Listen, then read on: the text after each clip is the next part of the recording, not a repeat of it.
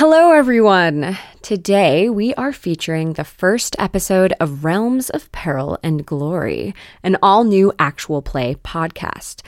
It's RPG for short. See what they did there?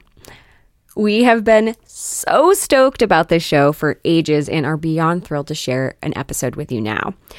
Each season of Realms of Peril and Glory is a new story told collaboratively at the table. Season 1, Veil, which you're about to hear today, is an epic mystery thriller set in New Harbor, a city of magic, monsters, and machines. This hilarious and heartfelt season kicks off with 3 episodes, which are all out now, and a new episode every Wednesday after that. RPG is packed with truly amazing guest players. You can catch the Magnus Archive's Sasha Sienna, Alba Salix's Sean Howard, and Wooden Overcoat's Beth Eyre and Felix Trench. This show is beautifully sound designed to reflect the players' voices and features a custom score that brings you straight into the action. I got to listen to an episode of RPG, and I immediately fell in love with the world and these fully realized, earnest characters. They're captivating and feel like old friends. You know, it's a sweeping fantasy epic with an engaging and enigmatic story, but also has a modern flavor that really adds to the hilarity. If you've enjoyed the ordinary epic, I think you'll feel right at home listening to RPG. You can find and listen to Realms of Peril and Glory anywhere you listen to podcasts, and our thanks to Realms of Peril and Glory for their support. And now, we hope you enjoy the first episode of Realms of Peril and Glory. Realms of Peril and Glory will begin after these short messages. We'd like to thank our patrons, Allie Hilton, Kevin Donnelly, and Abby Cole, for their support in making this series possible. If you'd like to join them and get ad-free listening, exclusive shows, behind-the-scenes access, and more, head on over to patreon.com/lightandtragic. Welcome one and welcome all to the very first episode of Realms of Peril and Glory. Welcome, it is so wonderful to have you here. My name is Zachary Fortiscom and I will be your game master. Joining me is James Barbarossa. Hi, I'm James, and I'll be playing the voices of everybody that isn't the players that you're going to hear now or a random soldier. And playing with us is Maddie Searle. Hi, I'm Maddie, and I am playing Isadora Ravenwood, who is a first-level half-elf necromancer. I'm also here with Elizabeth Campbell. Hello, I am playing the second-level orc rogue Zongroth Growlshack. Pip Gladwin. Hi, I'm Pip Gladwin. I'm playing Tor Brennan, the first-level dwarf paladin. And also Laura Gerling. Hello, I'm Laura, and I'm going to be playing the level 1 high elf bard, Meredith Winver. Amazing. Thank you very much, guys.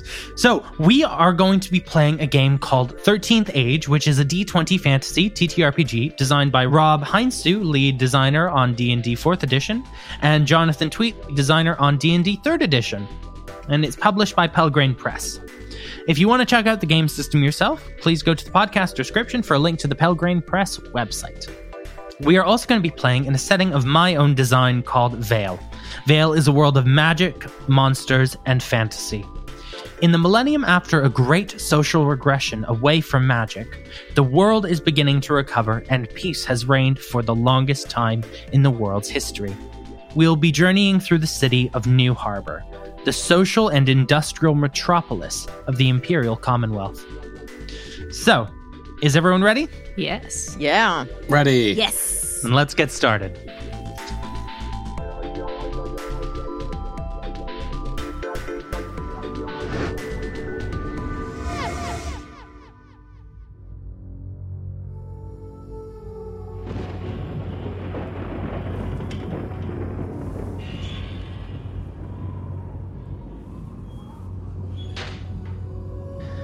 You are gliding through burned and blackened streets.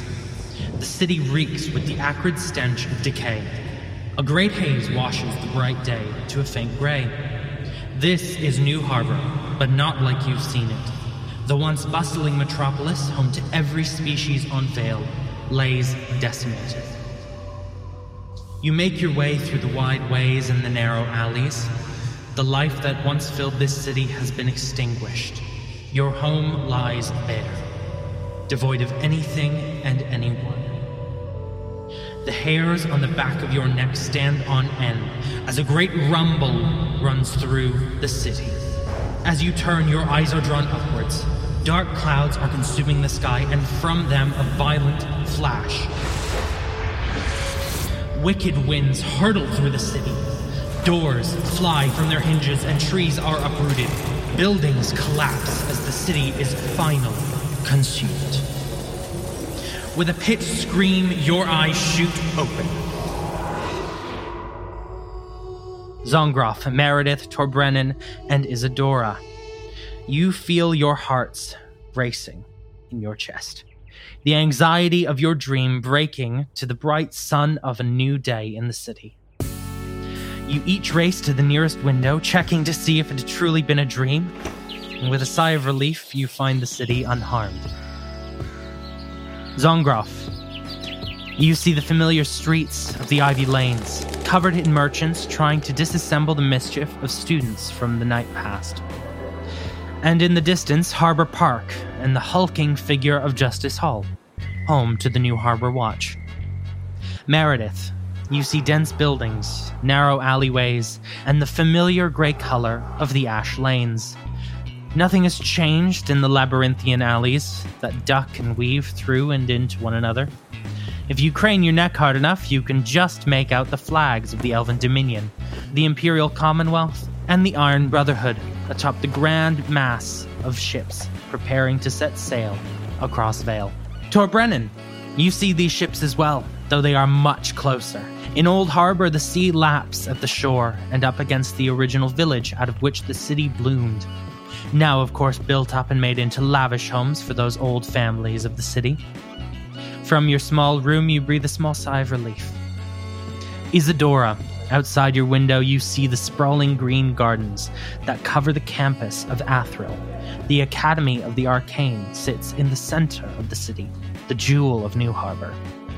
You see people zigzagging across the grounds, making their way into the day's classes.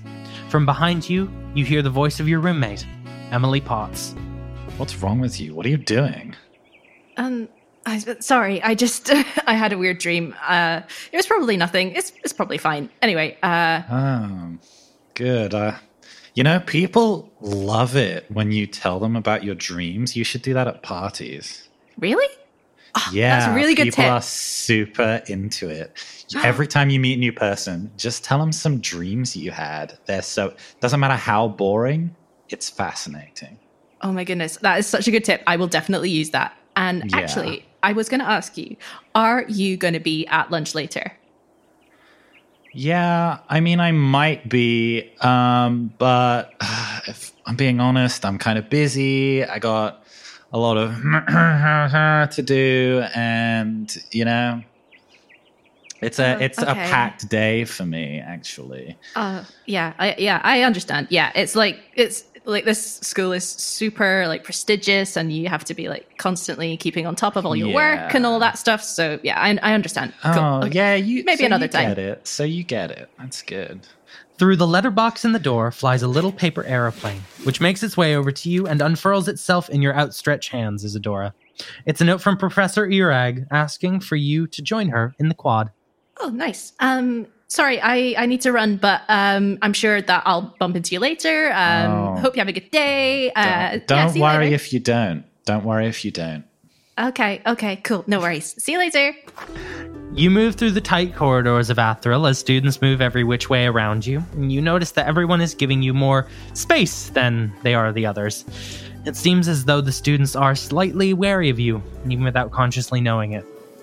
Hey guys, how you doing? It's a nice day, isn't it? Yeah, it's really nice. Everyone mumbles and looks down away from you.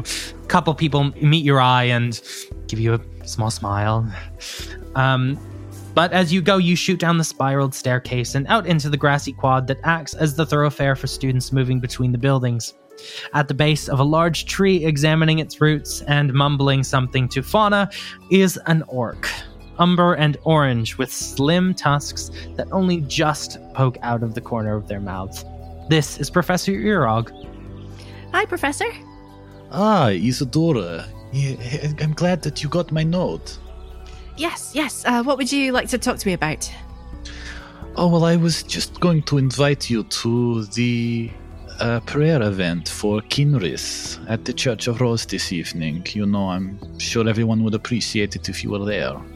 Oh, yeah, of course. I'd be happy to. It's just that, even though I obviously, like, worship Roz, like, my medallion and everything, like, everyone can see, but I've never actually been to a proper service before. The whole organized religion thing is kind of a mystery to me, so is there anything I should know? I wouldn't worry about it. There's nothing organized. It's just in honor of Miss Dorai, who, as you know, was missing recently. I wouldn't worry too much about that. Oh, by the way, I know you appreciate the more interesting parts of herbology. I found these nightcap mushrooms for you. Oh, thank you. Oh, these are brilliant. Oh, I can't wait to like, use them in my potions and stuff. That's so cool. Yeah, thank you. I wouldn't consume them unless you particularly need to be unconscious. Okay, that's a good tip. I'll remember that. Yeah, thank you. Isadora, for a moment, you are jolted back into that dream. Only for a moment, light and sound flashes past you, and you get the distinct image of a room, tall and wooden, and a contraption. A clock counts down. 3, 2, 1, bang! Fire engulfs you before you are slammed back into the grassy quad. Nothing seeming to have changed. Isadora, are you well? Did you see that? There was an explosion? I'm sorry. I saw nothing. Isadora, are you okay? You have not been consuming any mushrooms of your own, have you? No. Well, not in the past week. I mean, a couple of weeks ago, I tried a couple, but at the moment, no. I'm sorry. I had a weird dream, and I've been told that it's cool to tell people about your dreams, but I would be careful, particularly someone with your magic powers. I think you should foster what gift you have, but you should remember that visions of a magical nature may come dangerously close to predicting the future, which, as you know, is very illegal. Oh, okay. Yeah. But I'm sure they are just dreams. Yes, right. Yeah, it's probably fine. Anyway, what time would you like me to be at the service? If you just come this evening, and we will get everyone settled down, and we will begin then. All right. Thank you. And briskly walking past you, bumping into you and coming out the other way is a young high elf. This is Meredith Winver, who then runs out and into the streets of the Ivy Lanes, where you see the magnificent stone buildings of the many universities that inhabit this borough. You see advertisements, billboards, signs, stands, and more asking for your vote in the upcoming Harbor election. And you see names like Marcus Satchwell, Moira Langford, and Fenlis Littlefoot all promising you something different. It's Donna Day, the 16th of Fryhosh. 1 month since you arrived in the city and moved in with your boyfriend, Ash Aspen. With a great lurch in your stomach as you're walking, you see the world moves around you and changes. You see a hand, a strange symbol inked into it, a half circle running along a horizontal line. Beyond those hands, you see the great hands of the New Harbor Grand Clock Tower deafening door bursting in an explosion that engulfs everything. And with a final great lurch, you are back on the streets of the Ivy Lanes. You realize you're late for work. Oh, God, too much coffee this morning. Right. Okay, I'm gonna just keep dashing to work, I guess. Great. As you make it through the streets of the Ivy Lanes, you finally make it to a place called Cafe Peril, and you walk in the door. Cafe Peril looks like a place you might find in the Ash Lanes, actually. Run down with bare exposed walls, wooden furniture, worn down over time, and a staff consisting of beleaguered and disheveled employees. Altogether, the place has the charming aura of somewhere that is just getting by, but thriving nonetheless. That is, of course, until you look a little closer and notice that the brick wall is exposed on purpose and with tasteful spackling. The wooden furniture has not been worn down by decades of use, but by clever workmen's tricks, and naturally the staff were not beleaguered because of destitution, but because of the latest trend diet, which had them running on mostly coffee and watercress.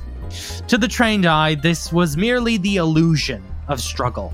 Or as the owner and your boss, Lorenzo Perelli, so crassly exclaimed, poverty chic. Lorenzo was a gnome whose biology you were sure consisted of two things: ignorance and hair grease. Hey, Meredith, you're late for work. Come on, what are you doing? Sorry, Lorenzo. Just having one of those, those mornings and, you have these weird caffeine dreams. And I think it's the watercress as well. It's kind of getting to me a little bit. Yeah, a lot of people on the watercress these days. Not sure what the appeal is myself, but whatever. No, just get behind the bar. It's fine. Just get behind the bar. Don't worry about it. Okay. Oh, hey, by the way, there's bookings for the open mic night. They're open. I know you wanted a spot. Oh, yeah, that would be great. I'd love that. I'll put you down. Really keen. Thank you. And he lets you know that open mic night will be tomorrow on Fam's Day, the 17th of Freihosh. So, you get behind the bar and you start serving customers. You get through one or two customers eager to get their morning coffee, and the next customer up is a high elf, a student, and actually, you recognize him. Meredith, hello. It's me. It's Tavin from school. Tavin, it's so good to see you. What are you doing around here? I'm so glad to see you here. It's just great. You're working here now. Yeah, so basically I've come out this way. I kind of, I was at school, things were fine, and then I was just thinking you know what? Screw it. I'm done with this. Yeah. I'm in love. I need to move. Yeah. I need to start fresh. So I'm here. I've got my viola. I'm going to kickstart my career. It's all going really well. What are you doing around here? Love it. No, I am actually, I just, I saw you were working and I thought I'd come in, darling. It's just, I don't know. I've really been in the market for open mic nights, I don't know if you know any of those going around, darling. Actually, we've got one happening here tomorrow. That's amazing. I'm playing, so I'd love it if you could be there. Yeah, I'm so glad that you, my best friend, Meredith, invited me. I feel like we got on so well at school. I feel like we did. I miss the good old days. You were the rebellious youngster, and I was somewhere else, I'm sure. I mean, you taught me everything I know, let's be honest. Sure. I didn't teach you everything I know, but I'm sure I taught you everything you know. And he orders his coffee and very succinctly moves off, thanking you for the invitation. Next up is an orc. It is an orc dressed in the uniform of the Harbor Guard. This is Zongroff Gralshak, here to get her morning coffee before she goes on to Justice Hall for her first early morning meeting. Hi, welcome to Cafe Perelli. What can I get you? Hi, just coffee, just black coffee, please. Because we've started serving this new thing here called the Winver Whip. It's actually my specialty. Are you interested in trying one of those? Not today. Just like a cup of black coffee. No problem. I've got it. Cool. And I'll make her black coffee.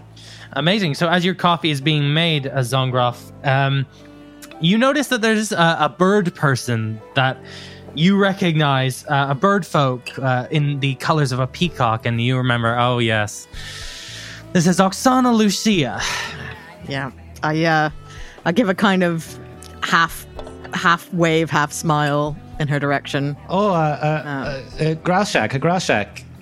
It's Oksana Lucia for the Harbor Tribune. Yep. No, I saw you. Good morning. Yeah, if I might ask, I hear you on a big case. Right now, I'm just getting coffee. That's my case for the morning. I don't know. I mean, I heard people are going missing, right? This is a big case for you, isn't it, for a junior officer? Well, we do what we can, but again, just here for the coffee. I noticed that Detective Ironbone isn't handling this. Is he also missing, or is this just police negligence? Look, I'm not trying to be rude. I just, if you want to do this, maybe we can do this, at the station, somewhere a bit more formal. I really can't stress how much I just like the coffee right now, and get that. Growl Shack. I've got a black coffee for a Growl Shack. I snatch it and try and move out. Officer Growlshack, doesn't the public have a right to know if they're in danger? You have a nice morning. Is this related to the rapscallions? I heard their kid went missing in the Ash Lane.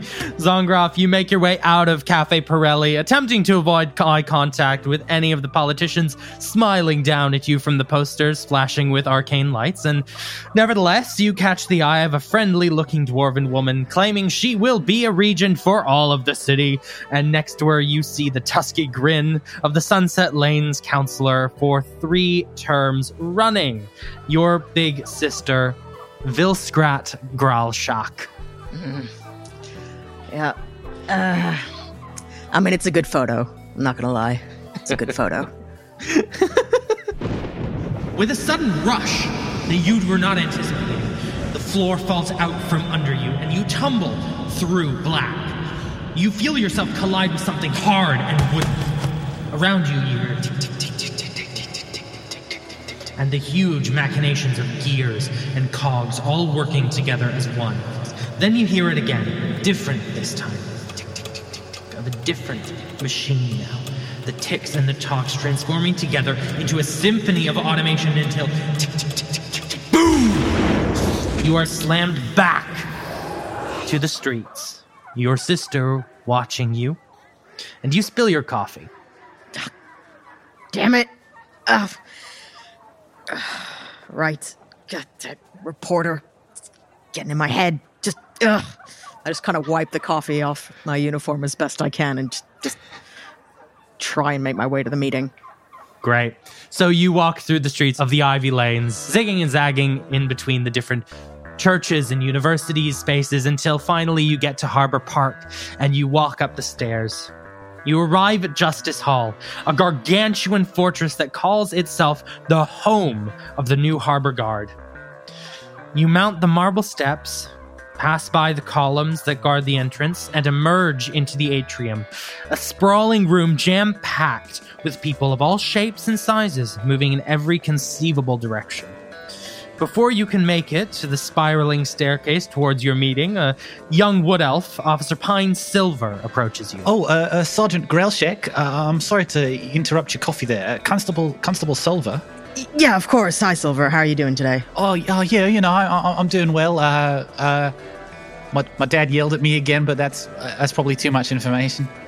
That's all right. I've always said that, there's not enough sharing in the workplace anyway, so, yeah, you feel free. You feel free, my he friend. just kind of says that I'm sort of an underfoot figure, and it makes me feel a little bit uncomfortable, but, I try, standard stuff. Yeah, that sucks. Yeah, I actually been looking for a more senior officer to sort of take me under their wing, kind of like a parental figure of some kind, maybe. Oh, that sounds really good. I hope you find them.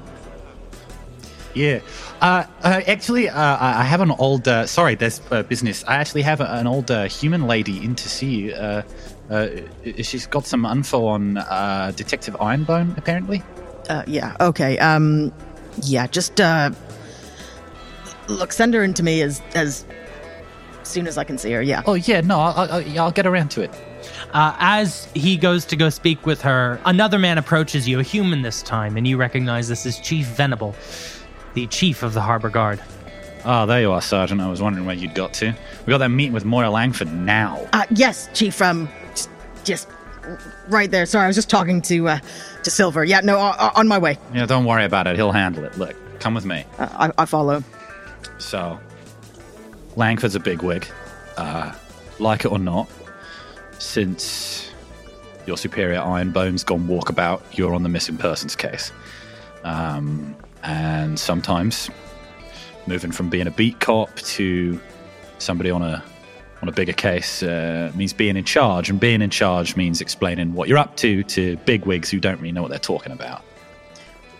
Right. Look, Ironbone was really good at the public relations stuff. I've not done this before. I don't really know what I'm doing. Look, I get that, but she's not having any more of me, all right? And you are the officer on the case. I'm gonna need you to put your best foot forward and take point in the meeting. Just try and pacify her so she doesn't start making a splash. We can't have information leaking to the public when we're trying to, get the drop on the crims. Yeah. All right. Yeah, of course. Yes, Chief. Yes, Chief. Yeah, I'd appreciate that. I know this is all new to you, but I'm sure you can handle it. Right. As they continue their conversation, we are floating upstairs into the meeting room where they are headed. And we see, sat at the table round is a human woman. Looks like this Moira Langford, perhaps. And next to her is a wood elf. She is clad in the armor of a hero, it looks like. And next to her is a dwarf. A young dwarf, by the looks of things. With a fanciful mustache, this is Tor Brennan. Just Tor Brennan. Tor Brennan, we want to affirm ourselves to the Watch as part of this investigation. And I want you to be the one to step up and join the Watch officer in charge. Right. Yes. That I can do. That I can do. Never really saw myself working with guardsmen, though. No. Well, this is the situation that Langford's hired us to do. But I think an up-and-coming young blood like you is perfect. And honestly, I believe in you. I think you'll do us proud. Earn your name and prove the honor of the Blades. Thank you, Rose. I will not let you down. I'm sure you won't. The door opens and you see the lithe figure of one Theo Venable. He is dressed like a beat cop and wearing the expression of a man who would rather be having several of his most valuable teeth removed than here. You'd been told that this is the Chief of the Watch, the most senior officer there is in the city. And behind him strides an orc wearing the Watch seal. Yeah, morning everyone. This is Officer Growlshack. Hello, thank you for coming. Candidate Langford, it's nice to meet you properly. Yes. May I introduce myself and my superior? This is Rose the Swift of the Blades of Valorous. I myself am Tor Brennan, simply Tor Brennan for now. It is a pleasure to be here and quite a pleasure to meet all of you. Mr. Venable, you must be. Yeah, that's right. And I do not believe I have had the pleasure. I gesture to Grum. Not you specifically, but I know we've met a fair few of your kind. Yeah, well, good.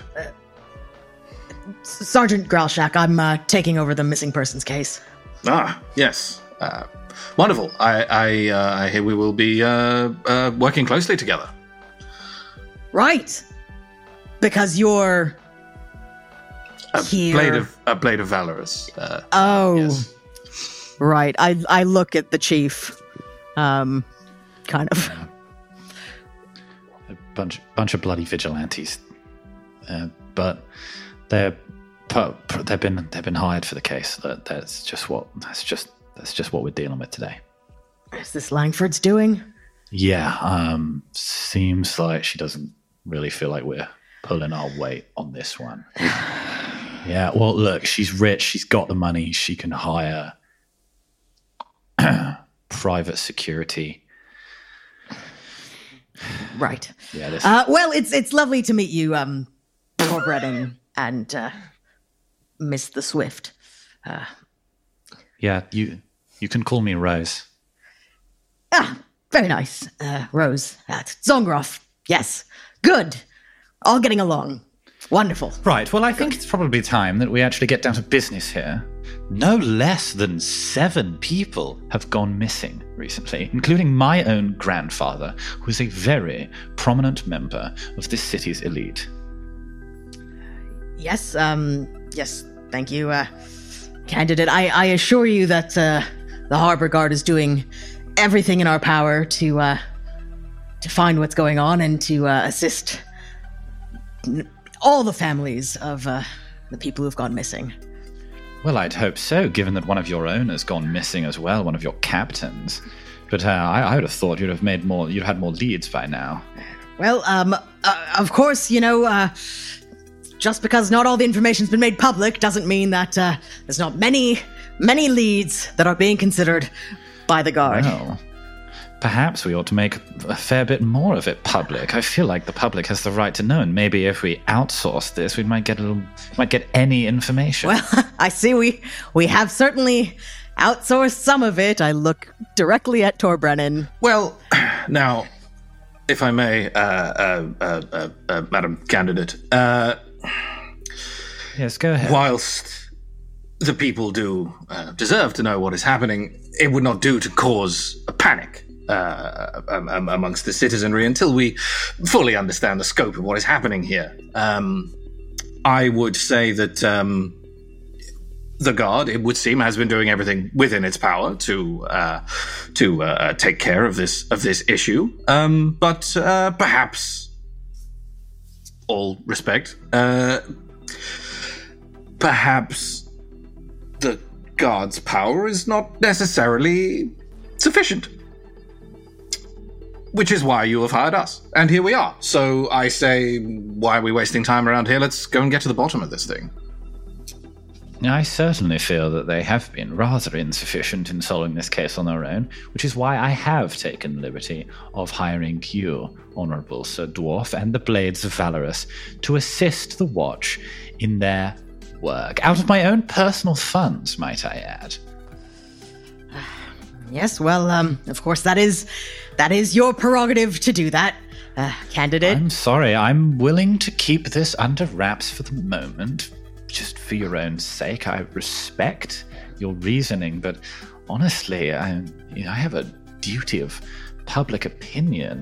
My hands are tied. Yes, well, and we have a duty of public safety, and sometimes things need to be kept quiet while things are being investigated, and Zongroff is just kind of tapping a pen nervously. Well, I feel that getting this sorted is the best route for public safety, and I think if letting that out of the bag is the best way to do that, then that's the route we should take. But for the moment, I will permit you and the Blades here to work together to sort this out. Now, if there is some sort of shadowy wrongdoer behind these disappearances, it would not do to immediately let them know that we are on the case. Perhaps a level of subtlety is what we need here, and believe you me, I know a thing or two about subtlety. I will stand gleaming. A light that should not exist in this room twinkles off of your armor. I audibly clank as I stand up. I wipe coffee off of my armor. Is there a skylight in this room? Torbrennan, one moment you are stood looking rather dashing in this room, and the next you are flying through inky black. Your entire being is hurtled through nothing, until finally you land, touching down on the cobbled streets you've come to associate with Newhart. Everything is covered in a haze, obscuring the buildings and people around you. Through the haze, you can hear distant screams. You walk forward, and through the haze emerges a huge mass on the ground. As you get closer, you see the face of an enormous clock, the metal twisted and contorted. There are deep gashes in the ground where you think the clock face must have landed. You feel a tug behind your belly button, and the last thing you make out before you are yanked away are the hands one towards 11 and the other towards 4. In an instant, you are dropped back into Justice Hall, stumbling and falling to the ground, looking less dashing than a moment previously. Oh man, you okay? Tor Brennan, are you fine? Yes, something in my eye. Terribly sorry. I shall sort myself out, and then you and I, Sergeant, we shall get on the case. Rose, a moment. Yes. And I will. For 1 second, Zongroff, could you roll me wisdom, please? Perception check, specifically. Yes. First roll of the game! Man. Woo! Can I add my police-style perception to this? Please do. Please do. Nice. Damn right. Well, that's a natural 19 to start with, so that's Oh, 25. wonderful. Zongroff, you recognize what just happened to Tor Brennan. Right. You feel that's familiar to what just happened to you in the streets. Right. Well, good. It'll be nice to have some support. I try to smile at Tor Brennan as he's trying to get Rose's eye. Smile and Yes. just sort of trying to take Rose out of the room for a second. Great. Rose, you are led out of the room by Tor Brennan as you speak out in the hallway for a moment. Brennan, what was it? Okay, so never happened to me before. You know when people get visions of like the future. Yes. In all the stories, there's always a vision of the future, some terrible portent, and then the hero has to go and solve it and fix. I just had one of those. I think I'm following you. I just had one. There was a clock, and it was a lot of smoke, and I think something was on fire. And there was an 11 and a 4, but I couldn't. I don't remember which of the hands were on the 11 or the 4. That's going to come into play. That's going to be that time very important to everything that's about to happen. Yes, that sounds like particular details that you should maybe be jotting down. Okay, good. Genuinely, I honestly thought you might have been more skeptical. It sounds like that maybe this is something to do with your future here and your part in this quest. Well, I mean that. Yes, I would say maybe don't let it get in the way, or let the watch notice that maybe you're, falling over and seeing things. Well, okay, sure. I fell over a little bit. That's fine. You went right over. All right. Just flat on the floor. Okay. It was embarrassing, honestly. No, you're right. I mean, Tor Brennan, I believe in you, and I know you can handle this, but I think some level of decorum would be important. So not just rush at it head first, then? Well, I wouldn't say that. I mean, that's your biggest strength. That is my biggest strength. Yeah, you got the momentum. Not fast, but once I get going, hard to stop. Yeah. It's an unstoppable force, movable object kind of situation. Well, okay.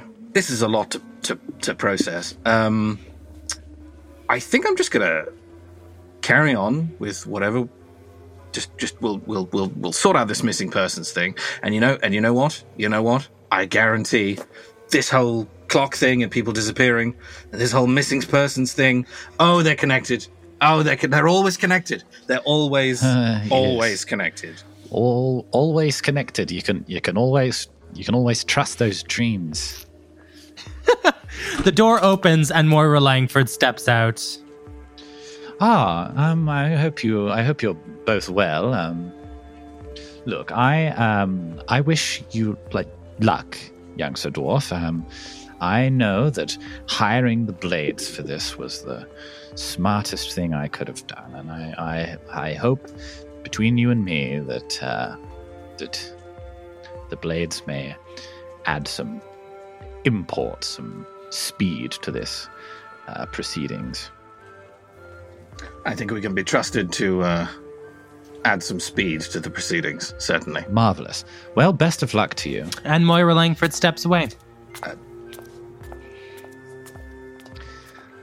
Look, I believe in you, Tilbrennan, and I'm sure that whatever it is you're seeing, it's going to lead you in the right direction. I'm going to go and join Moira. Yes. Perhaps mention it to Elias if you see him before I do. You know, he's the longest standing member of the Blades. I mean, he must have experienced something like this before. I'll bear that in mind. I'll bear that in mind. You're representing us now, Tilbrennan, and I think you'll do a great job. Thank you, Rose. Good luck. And you too. And I'll big warrior's clasp handshake her. Are you saying you're going to predator handshake? No, not predator. One of these with the forearms. Great. Okay. Forearm handshake. Wonderful. Yes, you both shake each other hands very, very strongly, very warrior-like. Dap each other up. And Rose breaks away and heads back following Moira. And you see Chief Venable also exits the room with a nod to you, wishing you luck, and walks away as well. I will, if he nods at me, I'll give him an ostentatious bow that I'm certain will irritate him. Jesus Christ. Roll. Can you do me a favor? Yes. Roll me a dex check. I fall over with the again. background. Sure. With traditional Blade of Valorous ostentatious greeting. Oh man, that's vast. That's like 24. Describe to me how you bow.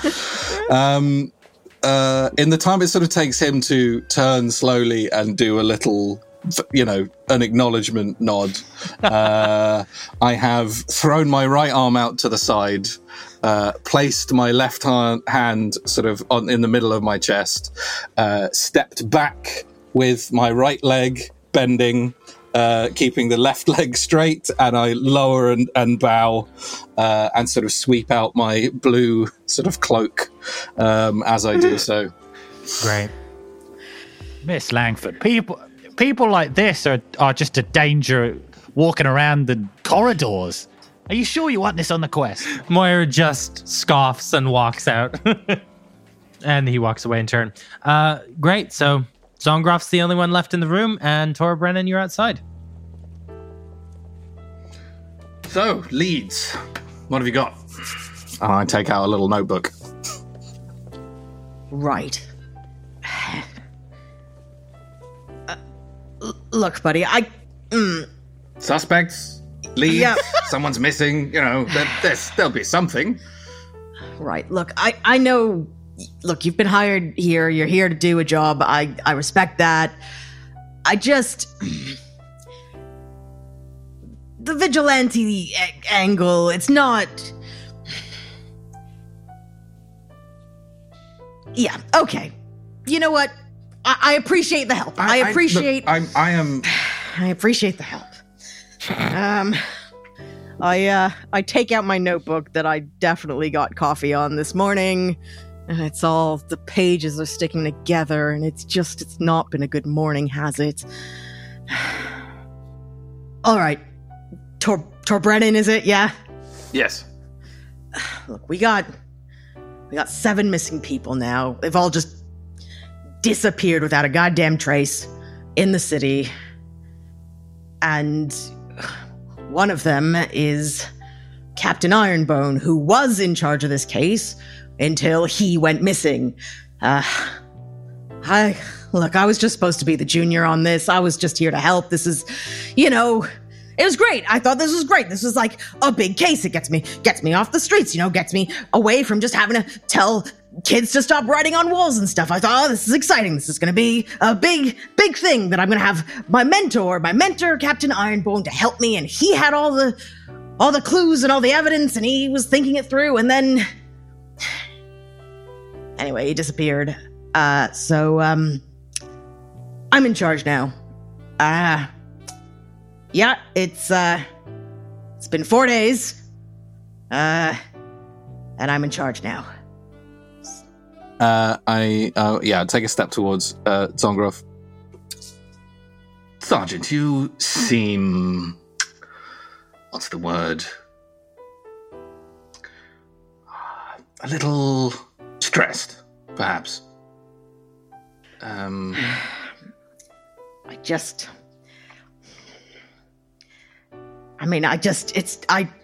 don't think I've been sleeping well. Sleep is very important. I think Zongroff kind of remembers for a second. I think she was lost for a moment in the stress of the case, then kind of remembers that moment, that flash earlier this morning, and what she just saw with Tor Brennan, and kind of, I don't know, stares at him, trying to suss him out. Shall we, as they say, shall we walk and talk? Shall we take to the streets and see what we can dig up? Get in a few scrapes? It's not my brand of fiction normally, but I have been enjoying some more police procedural novels lately, and I'm excited to get involved. So yes, let's get on the beat. I think that moment of kind of curious camaraderie has now immediately waned at the suggestion that this guy's treating it like a fiction novel. Yeah. Cool. All right. New person on this case. Lead the way, Sergeant. I'm going to cut away for a moment from Tor Brennan and Zongroff.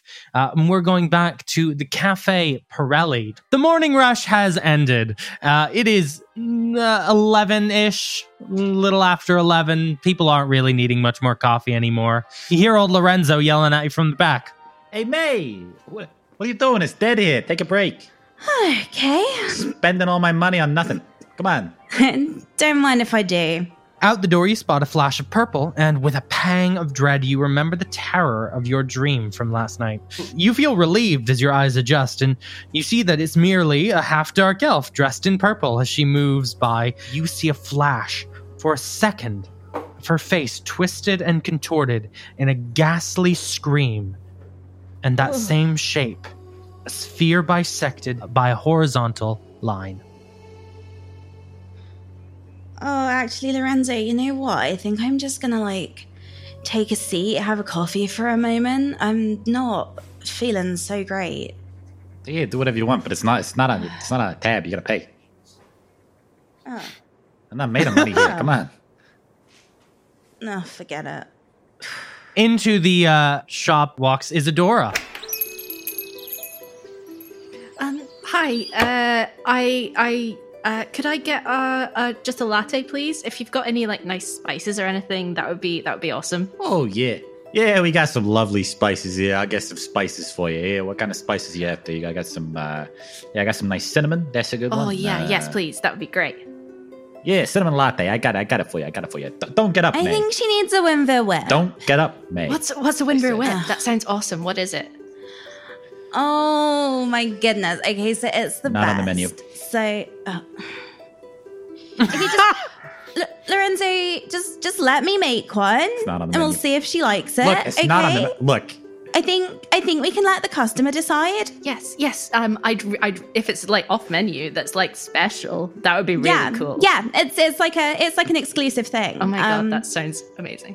Yeah. So Meredith, roll me charisma check at advantage. 22.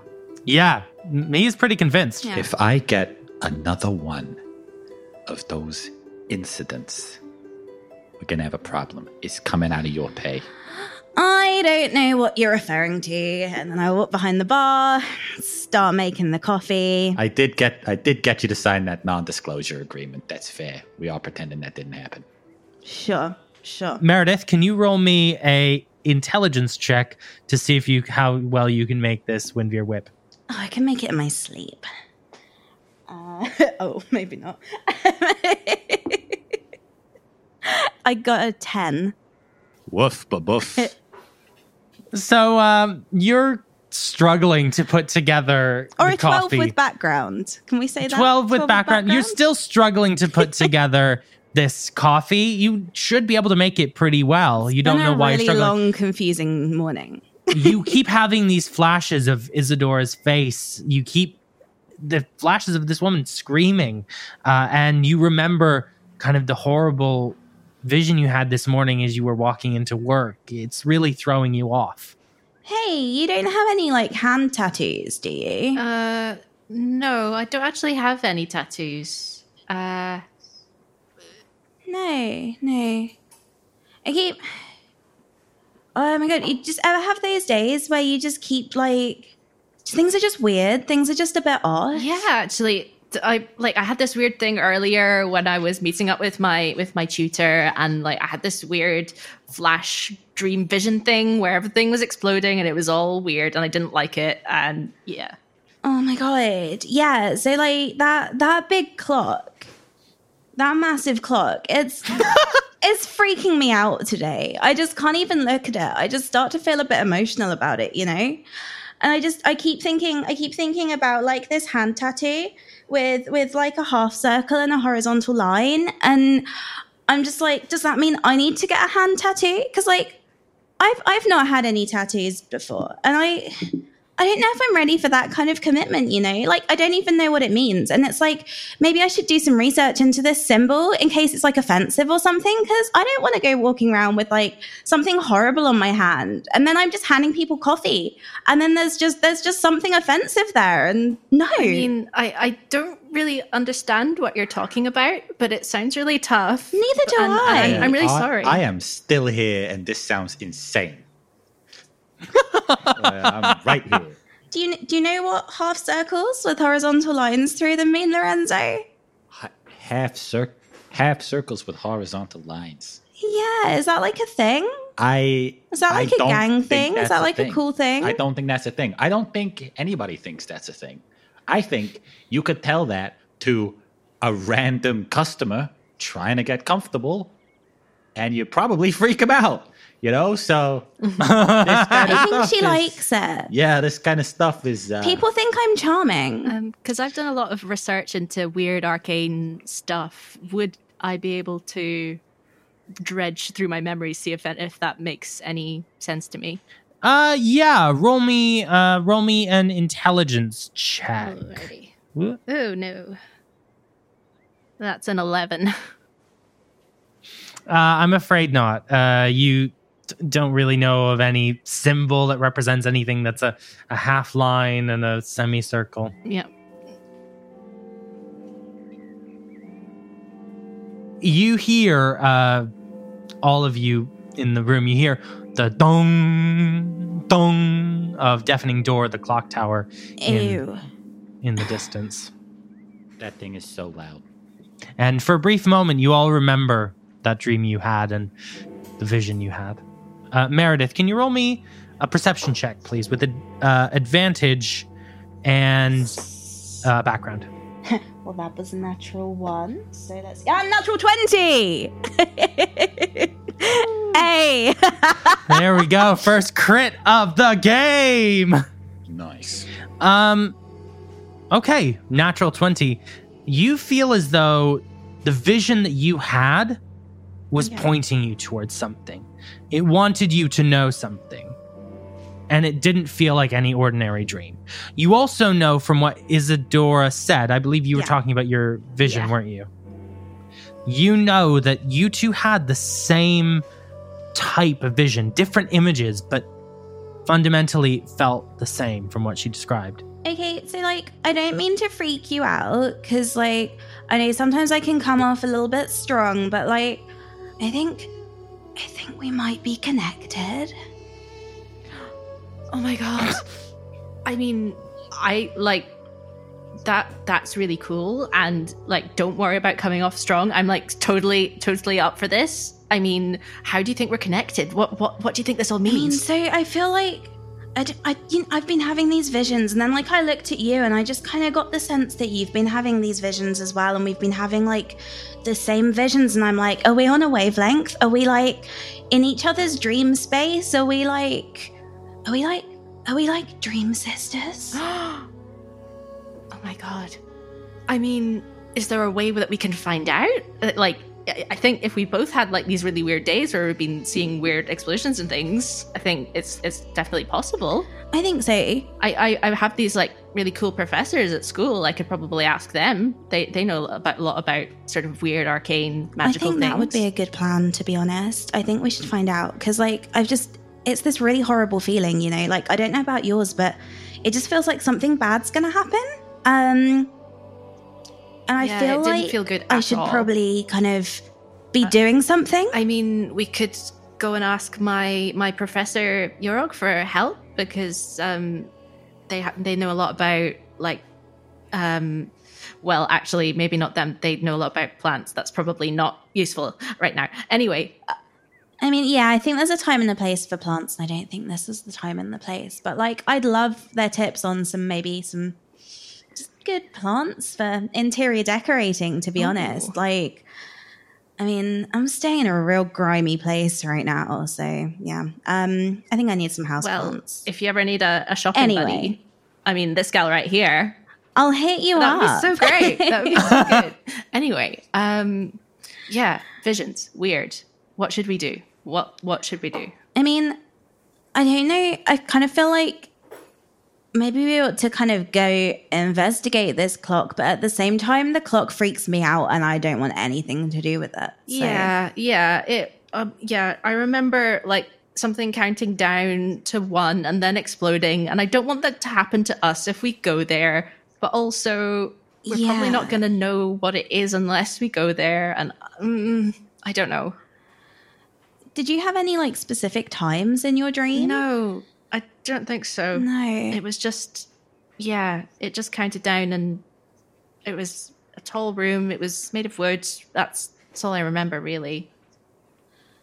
Well, maybe if we go and we just like avoid the time, like avoid going on the hour, so we're not there when it chimes, we'll be safe. Okay. I reckon. I think that's a good plan. I think I made a really good plan. That is a really good plan. That is a really good plan. Okay, let's do it. Cool.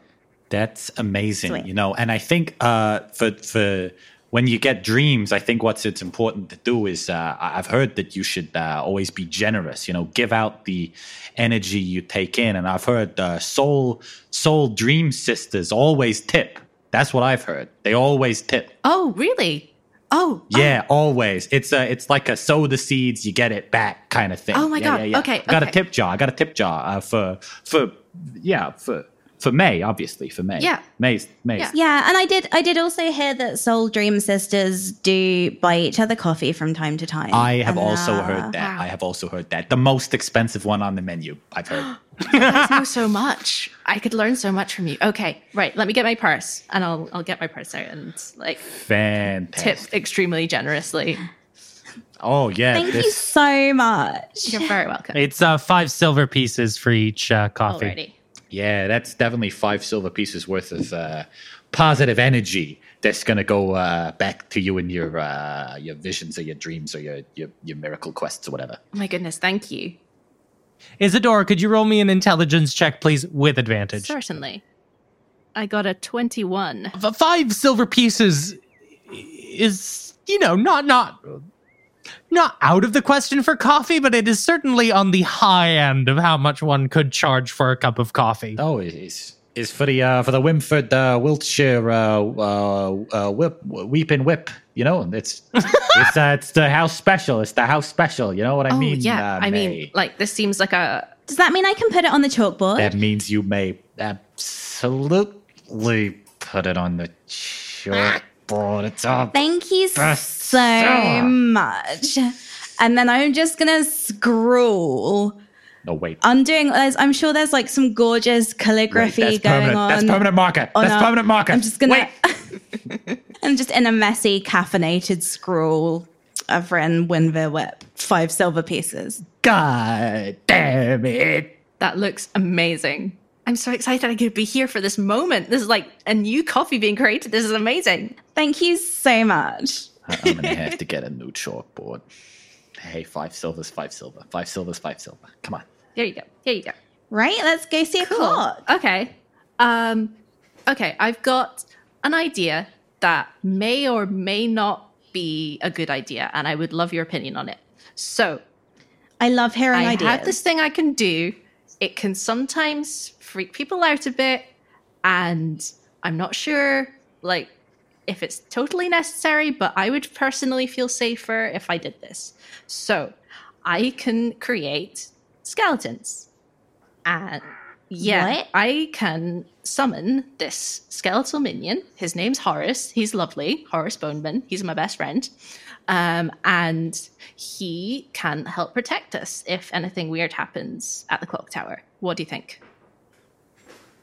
So has Horace, like, always been a skeleton? Or, like, was he once an alive man who then became a skeleton? And, like, has he always been, like, a skeleton that you summon? Or at one point was he just a skeleton, just an inanimate skeleton? Like, well, I don't really know. I'm still learning a lot about my abilities and things, and it's all a bit confusing, but I'm studying a lot. And what I think that I have summoned a skeleton that already existed somewhere in the world, and I don't know who it belonged to, but I call him Horace because that's a nice name. Horace is a great name. I think we should bring him along. I mean, like, I've heard that, like, skulls are, like, on trend at the moment anyway. So, like, yeah, it'd be cool to be seen with someone like that, I reckon. Okay. Okay. Right. Maybe we'll wait until we get into the clock tower before we do it, just in case. Because I've made that mistake. Otherwise, everyone will want a skeleton friend, you know? Oh, and you yeah. can't just be summoning skeletons for everyone. I know, it's extremely special and important, and only for, like, the most important occasions. I completely agree. I feel honored that I get to see Horace. Oh, I'm so glad. Hey, May, if you're having fever visions, it's pretty quiet here. Maybe you ought to just take the rest of the day off. Yeah, I was gonna. Thanks. Yeah. All right. Have a good afternoon. Tell everyone about the Windville Whip, okay? I am not going to do that. And you walk out of Cafe Peril, and you make your way over to Deafening Door, the clock tower that resides in the same building as the Harbor Council. And we're going to cut over to Zongroff and Torbrennan. You both are also walking through the Ivy Lanes. You walk through Old Harbor. You're talking through the different aspects of the case, getting him up to speed. Torbrennan, you hear the chimes of a bell nearby. And you look around and you see the clock face from your dream. It is Deafening Door. I freeze and stare up at the clock face. What is the time on the clock face in this moment?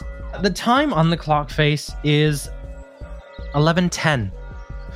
And as I look at this clock face that I assume is very clearly the clock face from my my vision. Yeah, you reckon. Which, in the vision, do I recall which hands were pointing at which numbers? I have 11 and 4, but... You have 11 and 4. Roll me... Let me think about this. Roll me perception again. Yeah. At a disadvantage. Fuck yeah. Love a disadvantage.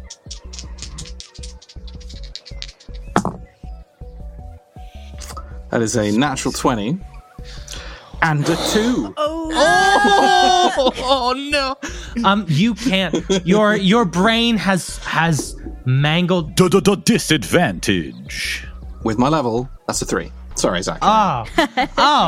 Well, 3. Why didn't you say so? I just want you to be able to be giving the correct amount of information. Disadvantage plus level. I prepped different information for a 3 rather than a 2, so this is handy. Your brain has really muddled. You can see both the long hand at 11 and the short hand at 11. Likewise, the same for the 4. Okay. Well, in my head, if 11:4 was the time that this thing was going to blow up, and it's 11:10 now, it would have already blown up. the hand. The hand was at 4. Right. So if it was 20. The minute's hand, it would be 20. So it'd be. Oh, I see. Right. Sorry. Yes. I'm remembering how clocks work. Please cut this out. Analog clocks. Really something we're going to need to educate our Gen Z listeners on. Pip, you're doing it in character. I am doing it in character. I'm an idiot. I mean, do I notice him freeze and stare at the clock? Absolutely. 10 seconds while he's just staring at a clock. Freezes for like 10 straight minutes. You all right there, new guy? I spin around. Oh. And I reach up and I grab kind of as close to Zongrof's collar as I can. Oh. And I endeavor to pull her head sort of closer down. Roll me an opposed deck. Do you want to let this happen, Zongrof? I mean, I feel I'm taken by surprise, but I wouldn't necessarily allow this to occur. Roll me an opposed dexterity check. Background and level, please. Oh, man. I'm rolling a lot of 2s. I mean, I got an 18, Harry. I mean, you definitely beat me. It doesn't... So I have a dwarf just tugging at my collar. I grab onto Zongrof's collar and just one arm pull up myself. I attempt to pull her down. It doesn't work, so I just pull myself up to Zongrof's face. Absolutely. Sergeant, I have very little time to explain this to you. I have reason to believe that something terrible is about to happen, and it involves that clock. We need to get up there, and we need to get up there now. And I let go, dunk, back onto the ground, and I spin, and I just charge towards the building. Great, I don't know how to get in. I don't know how you get to the clock tower. I run at the building like... While you're running away, roll me a quick perception check. I'm good at those. With advantage! Oh, yeah. Why? Because it's obvious and no one's trying to hide it. That is that's a natural 1 and a natural 20. Hey! You see a person leaving the door through the clock tower. The door is still open, and as the door is shutting, you shove your foot in and you can get into the clock tower. Well, hey, where are you going? Where are you going? You see me disappear. I go into the clock tower. I chase after him because I guess he's my responsibility now. Great. You bolt into the clock tower after managing to pull off the same maneuver as him getting into the door. If I can add one thing just on the end of that, just to upset, not just because I think this would upset and worry Zongrof even more. As I'm charging, as they get closer to the door, I think the thing that I catch the door with is not my foot, it's my sword. This massive two-handed sword which I draw whilst running. Inappropriate! This is inappropriate in the streets! Fling it open with the sword and just like disappear in, and you hear like a battle cry as I go into it's reverberating. So, Meredith, Isadora, do me a favor, roll me perception checks, both at advantage. All right. 18. Oh, but perception is, I know you just said it, wisdom? Wisdom, background level. Lovely. 24. 16. You both are walking towards the clock tower investigating things, and you see a dwarf draw a sword, screaming, running into the clock tower, and an orc in the harbor guard uniform run after him, yelling, Hey, you can't do that! Do I recognize that it's the orc that I served a black coffee to this morning? Yeah, and actually, Isadora, you recognize the orc as well. This is Zongrof Gralshak, member of the Harbor Guard. You have to check in with the Harbor Guard occasionally, and let's just say there have been a couple incidents on the streets, those moments where you learn not to just summon skeletons willy-nilly. Oh, it's that Sergeant Gralshak? What? Why is she running after that man with the massive sword? I don't know. And do you reckon they had like scary clock visions too? Oh my god, what if they did? They might have done. I think we should follow them. Okay. Yeah. Let's do it. Okay, great. Cool. Yeah. Totally going in the big clock. There are guided tours once a week. Come on, Dorbrennan. How about you filthy timepiece? And I'm the claw. Isadora Meredith, you run into the tower, still able to get in through the unlocked door, seemingly, surprisingly. Can I just sidebar? Can I just hilariously sidebar? And this is a little bit meta, but I think that's okay. We're recording this. Like, straight up, that person who walked out is the person who did it. Like, they've gone. Yeah. They walked out. That was them. And they've gone.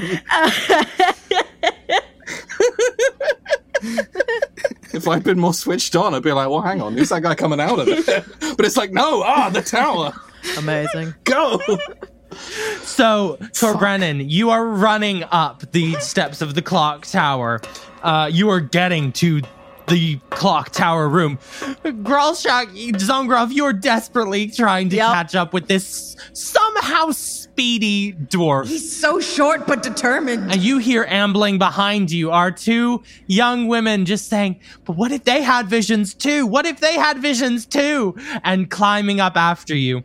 Tor Brennan, you reach the door first to the clock tower room, and Zongroff a moment later catch up to him. The door is closed. Okay, I wouldn't break my stride. I would kick it as hard as I can. Absolutely. Roll me strength, please. This is a dramatic thing to do, so I feel I'm going to add my Blade of Valorous background to this for kicking a door in. Please, yeah. Absolutely. Man, that's a +8. That's a natural 20. Oh! That's a natural 20, but that would be 28 okay. With bonuses. Describe to me running up the stairs and knocking down the door. I'm doing my best to kind of take the stairs sort of two at a time, which isn't easy, being a dwarf, being this height and wearing full plate armor and carrying a two-handed sword. I'm charging up. I sort of come up and around the sort of corner of the stairs and spy this door. I don't break my stride. I kind of pull the sword in and lower my left shoulder, sort of roughly I'm kind of at perfect height for the lock, I feel, being dwarf sized. And my armored, the sort of pauldron on the shoulder is the thing that hits the door first. And I assume with a natural 20, I just plow right the hell through 100%. That door is not built to withstand anything, let alone... I just want to tell the time. Sorry, can I just get a confirm from the DM that isn't actually happening?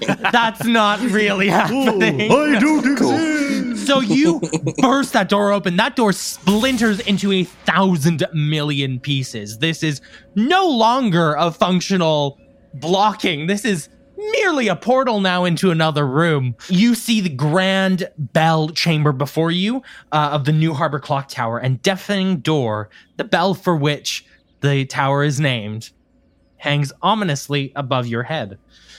And you feel the shrill, piercing ring of something distinctly magical thrumming around you. But you see nothing. And behind you, Zongroff arrives.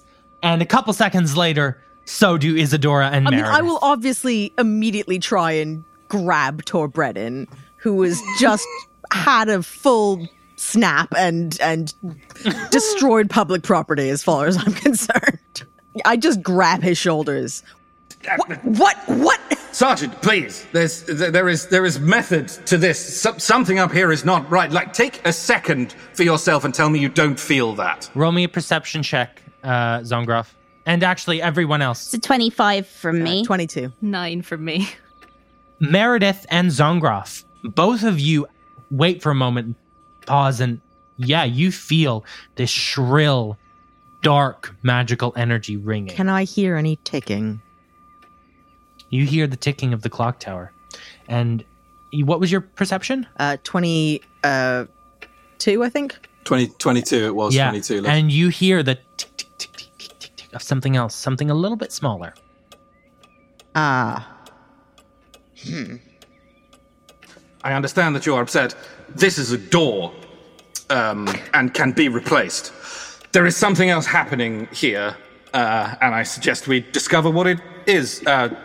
Hello, I say, seeing these two young women who've just arrived. Hi, did you guys have sorry, this is really forward and personal, but like, did you have like weird clock visions and dreams? Oh my God, yes. Yeah. Right? Sorry, what? Isadora? What are you... Oh, yeah. Sorry, Sergeant. I just came with this lovely lady here because. I'm Meredith. Sorry, I'm Isadora. Sorry, we went straight to like the super like strong friendship dream sister thing. We're best friends. Hang on a second. Hang on. Weird. Visions. You said something about. Sorry, you said something about visions and the clock. Oh, Sergeant, it's clear you had them too, didn't you? Of course you did. Of course you did. Here we are, the four of us. It makes perfect sense, and I am very excited to dig into this. But if you all had the same vision as me, there's a good chance we're all about to die. So let's find out from wherever it is that rather unpleasant magical sensation is coming from, shall we? Yeah. A little light, and perhaps you could put your prodigious investigative skills to the test, Officer Zongroff. How does that sound? Yeah. Zongroff is just very shocked at everything that's just happened in the last 30 seconds, but something bad is going to happen. I'll pat Zongroff kind of on the back and just police work first and freak out later. I just nod and start investigating because that's what autopilot looks like. Yep. Absolutely. Everyone roll me a perception check. Maddie, roll with an advantage, please. Alrighty. Can I game something here a little bit? What's the light level like in this room? There's light from outside. It's pretty light. It's well lit? Okay, not to worry. Yeah. I rolled an 11. I got a dirty 20. This D20 apparently only rolls twos. So we're going to put that one in the naughty D20 jail. I rolled a 22 again. You all start looking around the room. Torbrennan, you look up at the bell and you kind of start to convince yourself that the bell is definitely where the sound is coming from. Probably you can hear like some like reverberations off the metal or something, but you're like definitely sure it's probably the bell. Meredith, you are just looking in corners like there's something hidden somewhere, but you don't find anything. Zongroff, you turn on that familiar police ear.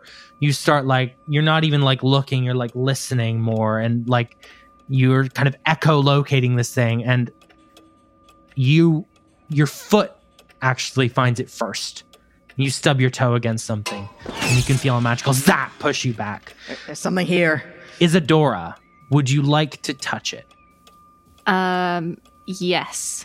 Isadora, you push your hand against what seems to be nothing, and then suddenly the spell dissipates and you see the shape of a sharp and brutal machine come into focus.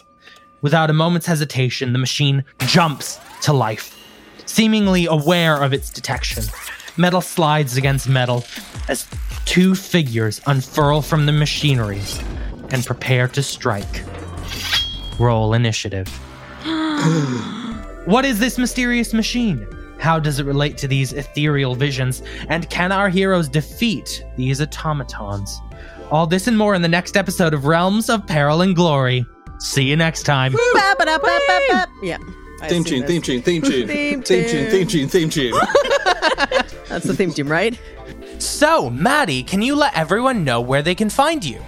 You can find me on Twitter at Maddie_abstract. And on my Twitter, there are various links to other stuff that I do, including my old fantasy comedy podcast, The Prickwill Papers, and stuff that I do for Rusty Quill, like Stella Firma and Inexplicables. So check it out. Check it out. Laura, what about you? Right, so you can find me on Twitter and Instagram with the handle @ByLauraGirling.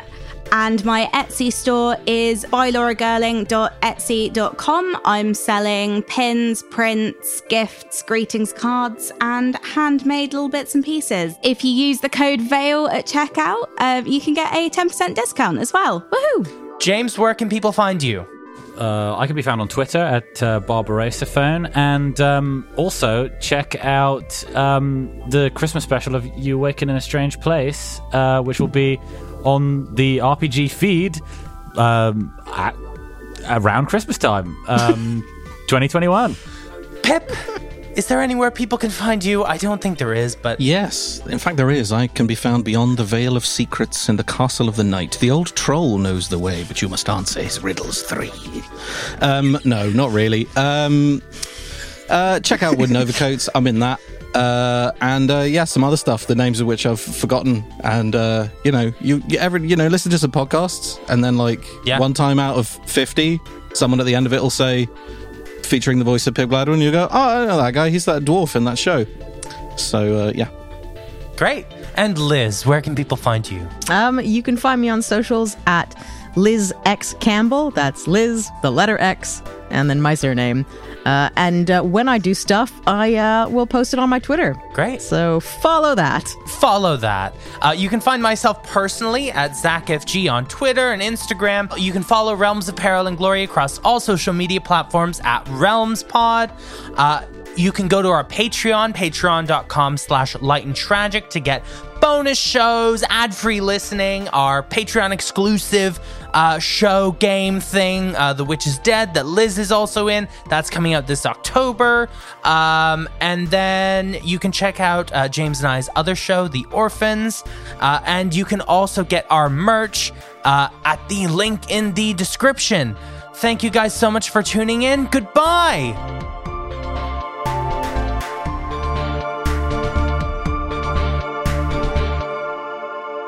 Goodbye, everyone!